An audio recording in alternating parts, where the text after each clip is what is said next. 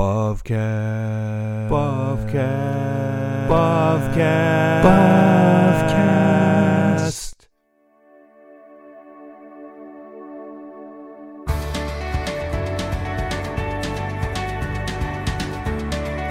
This is the Bovcast, a podcast exploring Reformed theology through the works of Herman Bavinck. This is the very important and award-winning Bovcast.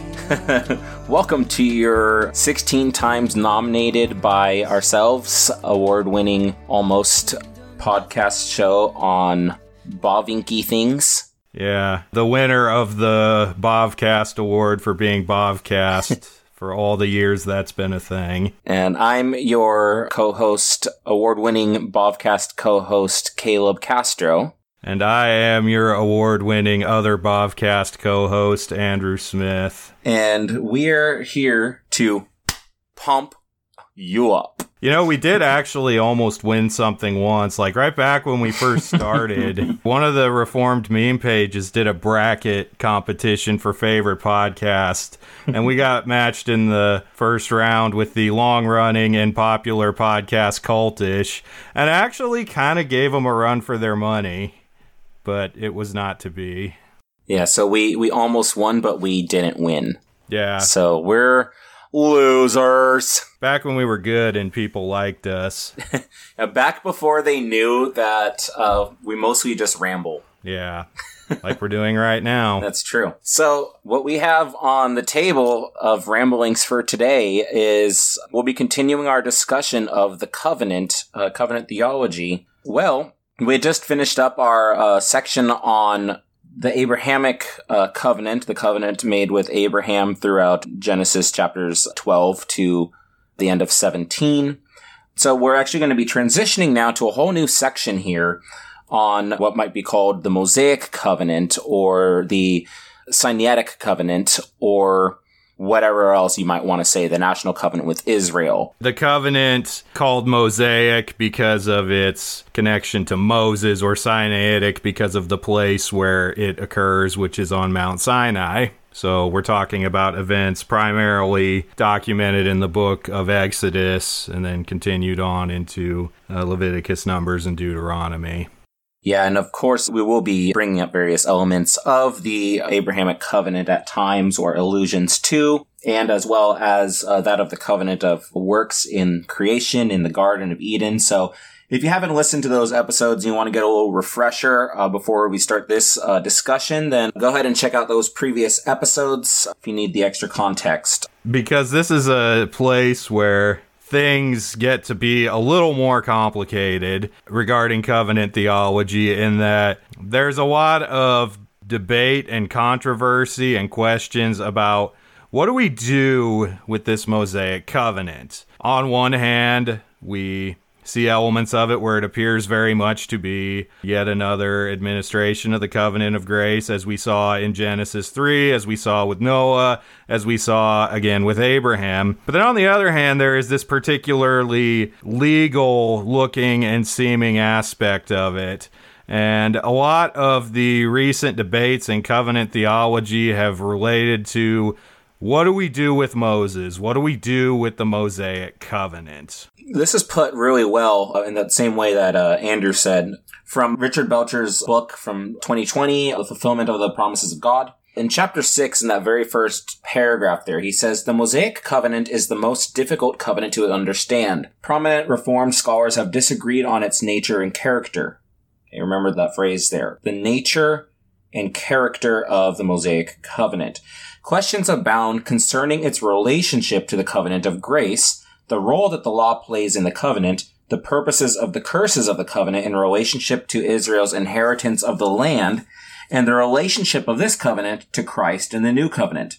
The Mosaic covenant has many aspects to it, and it's difficult to incorporate all the parts into one explanation. Minor differences of nuance can make a big difference in one's understanding and explanation of this covenant. Now, there might be some parts of that might be a little bit ambiguous, but we'll be looking to unpack some of those nuances and whatnot. But we do have that first consideration of its relationship to the covenant of grace. And we might have this first initial question that we can lead in with.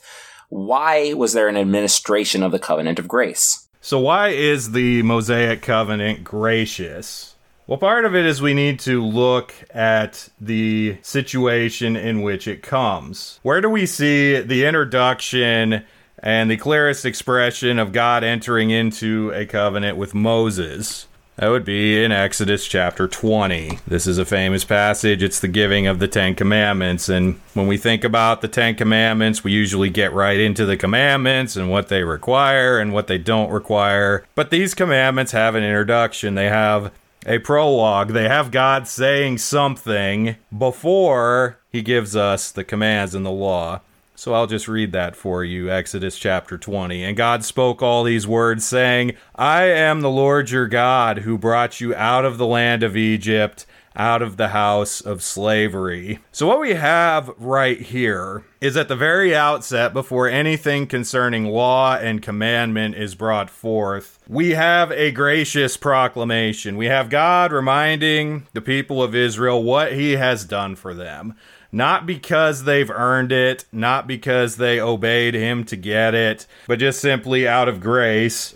God has remembered his people who he made covenant with Abraham to be his people, and he has brought them out of their bondage in Egypt by grace, and that itself is a type of salvation. Salvation in Christ. These people were enslaved, they were oppressed, they were hopeless, and God has delivered them. And so we know this is a gracious covenant because of its starting point, which is in a state of grace that God has shown his people. And that continuity with the promise to Abraham is very important. And we actually even will go back and tie it to the promise right after the fall, where the Lord said that he would provide a seed, a promised seed who would come to crush the head of the serpent. We also know this connection to Abraham because it's explicitly stated. You go back to the beginning of the book of Exodus, in Exodus chapter 2, verse 23 and following, we read, During those many days, the king of Egypt died, and the people of Israel groaned because of their slavery and cried out for help. Remember, they had gone to Egypt when Joseph had become a vice regent there, a sort of second in command to Egypt. But then later Joseph was forgotten and they were enslaved. So verse 24, And God heard their groaning, and God remembered his covenant with Abraham, with Isaac, and with Jacob.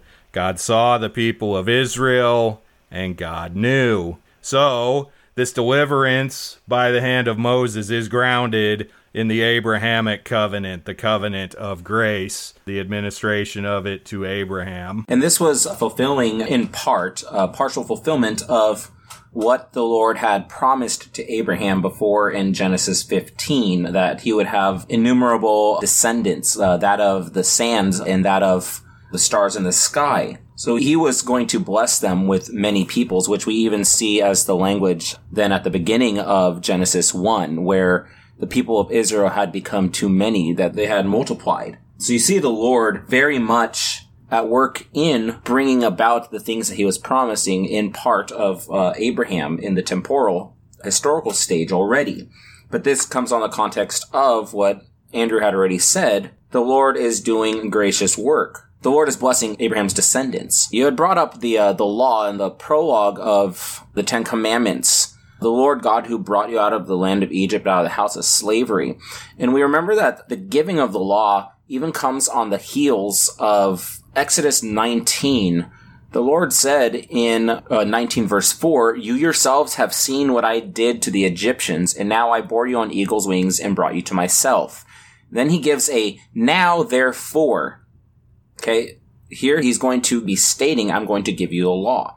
If you will indeed obey my voice and keep my covenant, you shall be my treasured possession among all peoples, for all the earth is mine, and you shall be to me a kingdom of priests and a holy nation. And he tells Moses, these are the words that you shall speak to the people of Israel. So as he's giving the instructions for what Moses is going to be doing as a mediator, the Lord gives the reason for why he gives the law. It was as a result of his deliverance, his redemption of the people of Israel from slavery to Egypt. So you can already see the typology playing out of the Lord delivers, and then the Lord calls the people that he delivers from bondage into obedience, to hear his voice, keep his commandment, and to be a kingdom of priests and holy nations, to obey and walk in his ways, and then to witness among those around them, which we'll get to again in a moment. But hey, you don't have to take our word for it. This is Bovcast, so why don't we ask Bovink about what he thinks of the Covenant of Grace? We are now joined on the line by Herman. No, we're not. But we do have his written work. So I have a quote here from Reformed Dogmatics, Volume 3, pages 220 and 221, talking about the gracious nature of the Mosaic. He says, just as God freely and graciously gave himself as the shield and reward to Abraham, apart from any merits of his, to be a God to him and his descendants after him, and on that basis called Abraham to a blameless walk before his face, so also it is God who chose the people of Israel, saved it out of Egypt, united himself with that people, and obligated it to be holy and his own people. The covenant on Mount Sinai is and remains a covenant of grace. I am the Lord your God who brought you out of the land of Egypt, out of the house of slavery. Of course, quoting Exodus 20, verse 2, as we just looked at, is the opening statement and foundation of the law, the essence of the covenant of grace. Yahweh is and perpetually remains Israel's God, before and aside from any dignity or worth that Israel may have. So it's not based on Israel's inherent value or their actions. And then he says, finally, it is an everlasting covenant that cannot be broken even by any sins and iniquities on the part of Israel.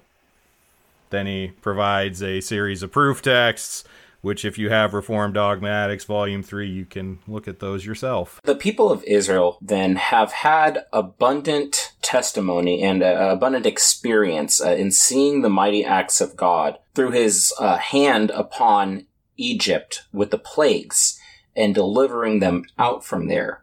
You know, the Lord has ushered them through a part of the desert. He's had them cross through the Red Sea, and he has led them with a sign of his manifestation in the pillar of cloud and pillar of fire. Okay, the Lord has had his direct presence with them. And now you have this additional manifestation at the mountain where he calls the people to, now after having delivered them from a physical bondage, has them be consecrated and has them approach the base of the mountain. It has the mediator Moses ascend the hill in order to receive this law and the word of God, and then go and deliver this word back to the people. What ultimately is being communicated is this, as Richard Belcher puts in the same chapter 6 on page 54, is that there is a seriousness of entering a relationship with the holy God. The relationship with the holy God has to be approached in the right way. So there's a statement that the people are already in a covenant relationship with God, particularly by virtue of the promise to Abraham, but also then demonstrated and displayed with their deliverance, and now reiterated in both Exodus 19 and Exodus 20, where he is saying, I am the Lord your God. So with that, there are particular requirements or callings to then how a person of God, the people of God, must live. And the Ten Commandments then are a general, if you will, summary of the right relationship, broken into two parts, into those two tables. How you are to love your God, and then how you are to love your neighbor in light of loving that God. Another way to look at it is in the terms of the second question of the Heidelberg Catechism. How many things must you know to live and die in the joy of this comfort? The three: first, how great my sin and misery are. Second, how I am delivered from all my sins and miseries. And third, how I am to thank God for such deliverance. So you have God's deliverance, and then the obligations we have in light of this deliverance. It's following a similar structure even as our Reformed confessions back here in the covenant with Moses. So the people are receiving the law, are hearing the law on the heels of what God has done in terms of his deliverance to these people.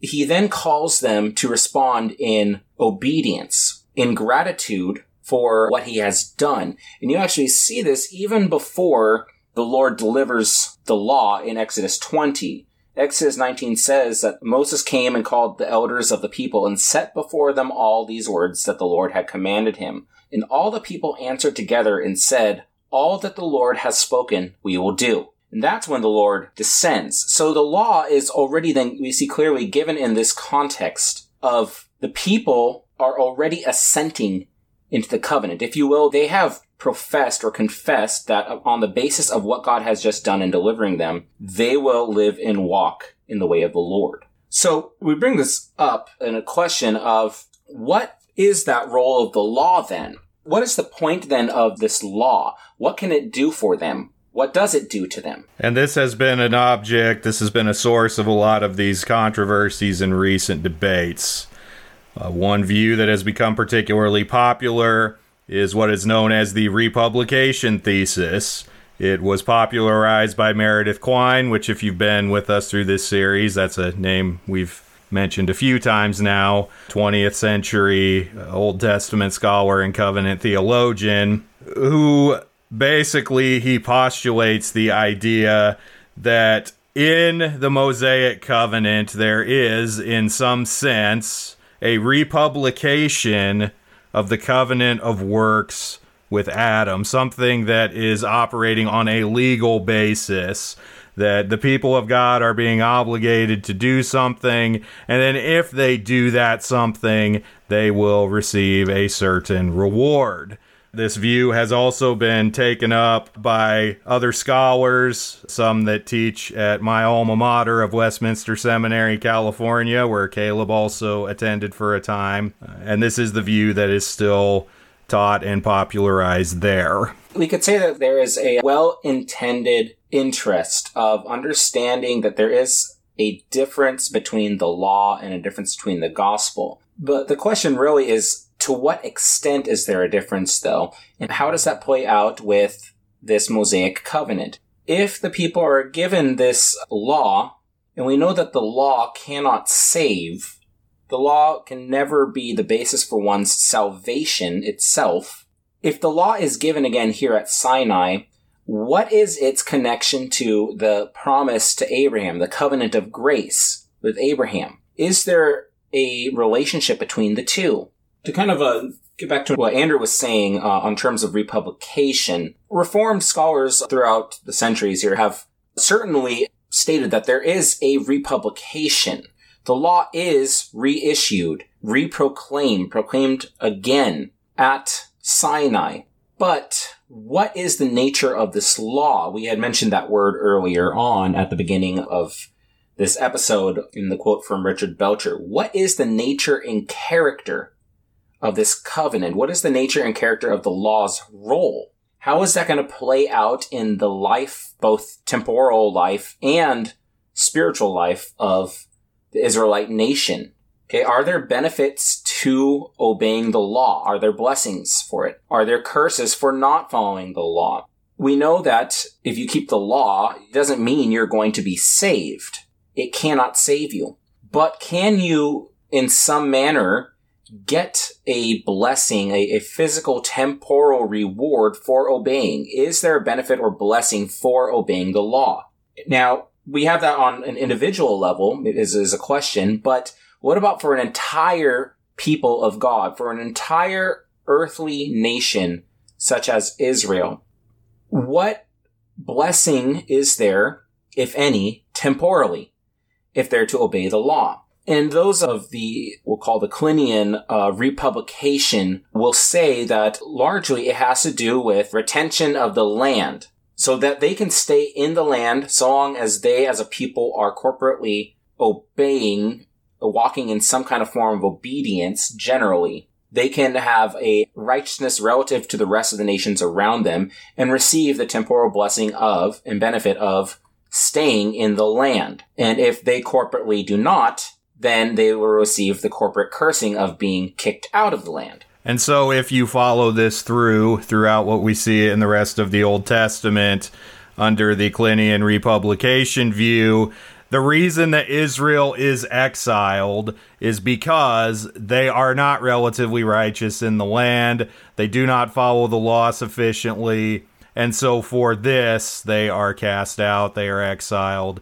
And that itself is representative. It is typological of hell, of condemnation. So in one way, this is attempting to establish a typology. So a typology being like the use of type and anti-type, how something in the Bible can point to something else to come.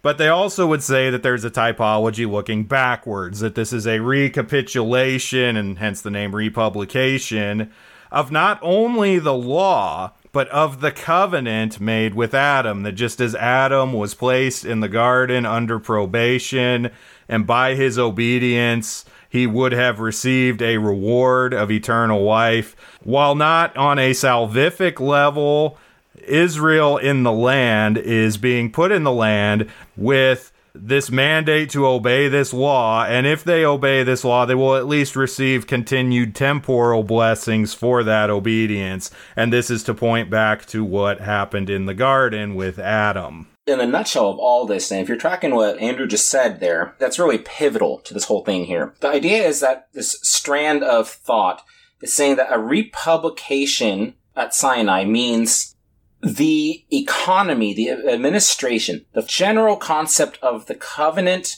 in the garden, that Adam had to obey God to receive a blessing or to disobey and receive cursing, is put here again in a different sense. In some sense, we have a recapitulation, a repeating in a manner of this covenant of works, this sense of attaining physical blessings of the land. And so the real question that this then comes down to with it is that is the Mosaic covenant redemptive or not?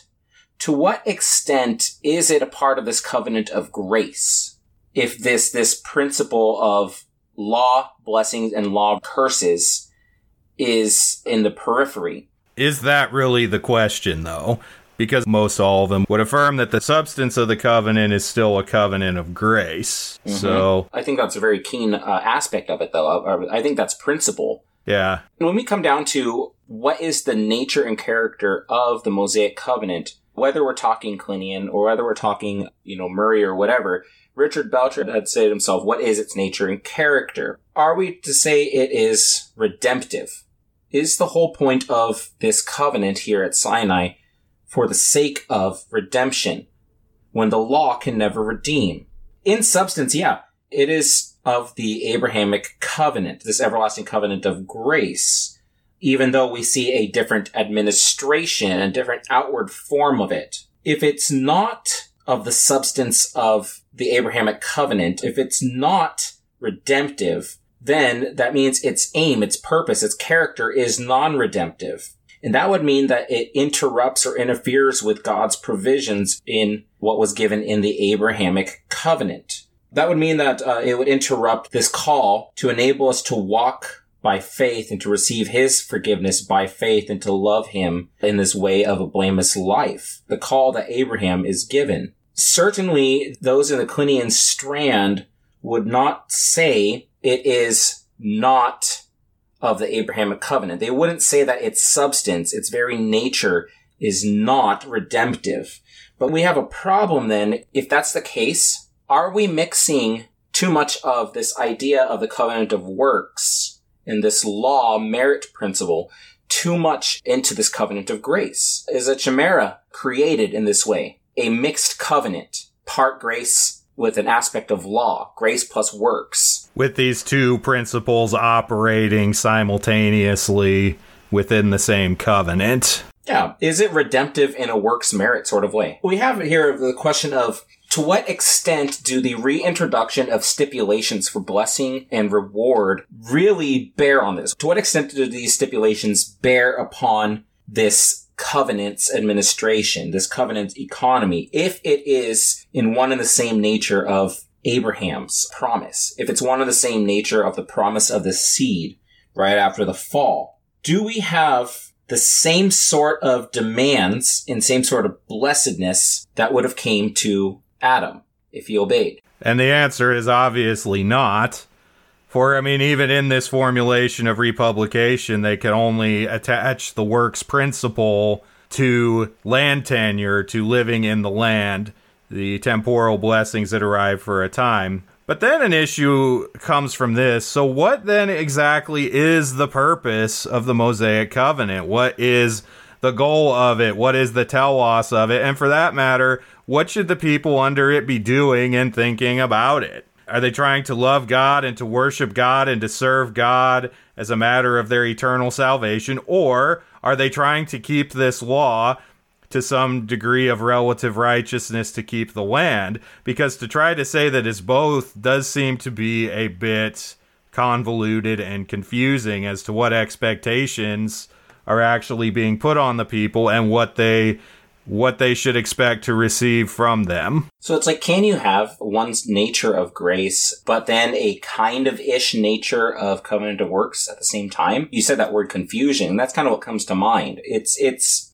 I said convoluted. Pardon, convoluted. Same difference. So the difference that we have here is, we remember with the covenant of works, Adam was in a state of integrity where he could keep the law. With this law being announced again here, that keen difference is man is already, all those people, all those hearers who said, all that you have said we will do. Every single one of them is someone that's already under the curse and effect of the fall, of Adam not keeping God's commandment. Every single person would have been dead in sin and a child of wrath unless God graciously intervenes and he condescends in that he delivers them. And that's why it's important that we understand that the context in which this law is announced at Sinai is on the heels of or following God's deliverance of his people from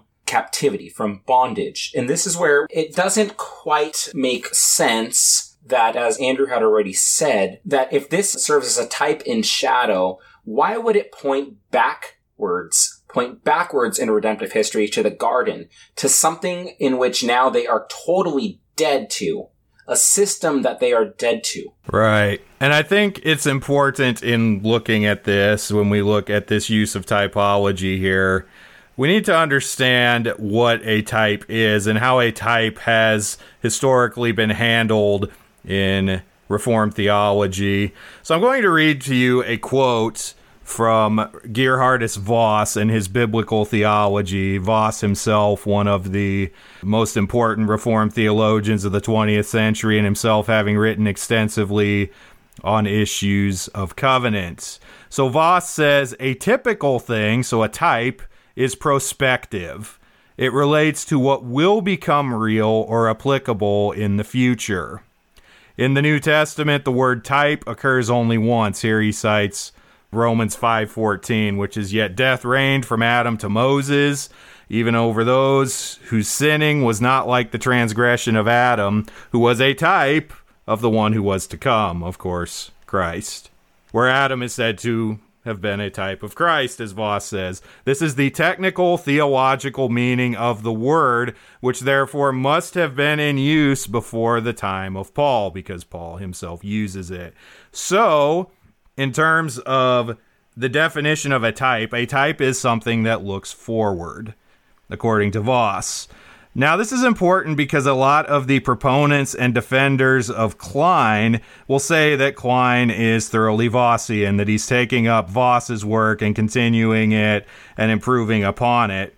Yet it seems like at this understanding of typology, there actually is a break with Voss and that tradition regarding typology. We can also get more into, I think time may preclude us today, but if you look at how Voss formulates these covenants, it would be much more similar to, for instance, Bavinck than it would be to Klein. So these are things we need to consider when we're, for instance, trying to trace the relationship between covenant theologians and how much are they really drawing from what came before. And also, how are they using terminology? Are they using it in a way that's proper or improper? Here with that terminology, we have a very important core concept that has to be considered to understand this. This question of what is law? How is law being conceived here in Klein's interpretation here of Exodus 20? In a related question, we had said that the covenant of works is being republished in some sense. This is language taken directly from how Klein and those who have followed after him would put it. The covenant of works is republished in some sense. That in some sense refers to merit, or what is called the works principle. There's a works principle that is at play that is being drawn on from the garden. And this we had actually brought up already in part in our episodes on the covenant of works. So if you need a little bit of a refresher there, again, this might be a good point to go on pause here and check back on that previous episode. We do want to point out here this works principle, though, in the sense that, at least here we can say, with Adam, the general principle was that righteousness is always followed by a corresponding reward, that there is a reward for service rendered. Klein would refer to this as just simple justice or strict merit. Because of God's just nature, he must reward man for services rendered to him. So even now, if man, after the fall, cannot warrant salvation for obedience and righteousness, rewards may be met out for one's relative righteousness, and those rewards are temporal rewards. Okay, so for someone obeying, God must give a corresponding appropriate reward. It's just a part of his nature. We can go way further into that. We could be here all day and unpacking this, and perhaps in a future episode we can speak about this. So a reward for the general righteousness rendered, even if obedience can't save you. So for example, Noah with the flood, he was virtually the most righteous man on earth because everyone else was an apostate. He was relatively then the most righteous compared to everyone around him. And as part temporal reward for his righteousness, God saved Noah and spared his family, of whom he was the head of. Likewise, Abraham, in obeying God in his command to go up to the mountain and offer Isaac, his only son, as a sacrifice, because he obeyed, God rewarded him. God stayed his hand, first of all, in sparing the son of promise, but then also rewarded Abraham's righteousness with a material reward, and that was the land that the Israelites will now be inheriting shortly after this Exodus 20 episode.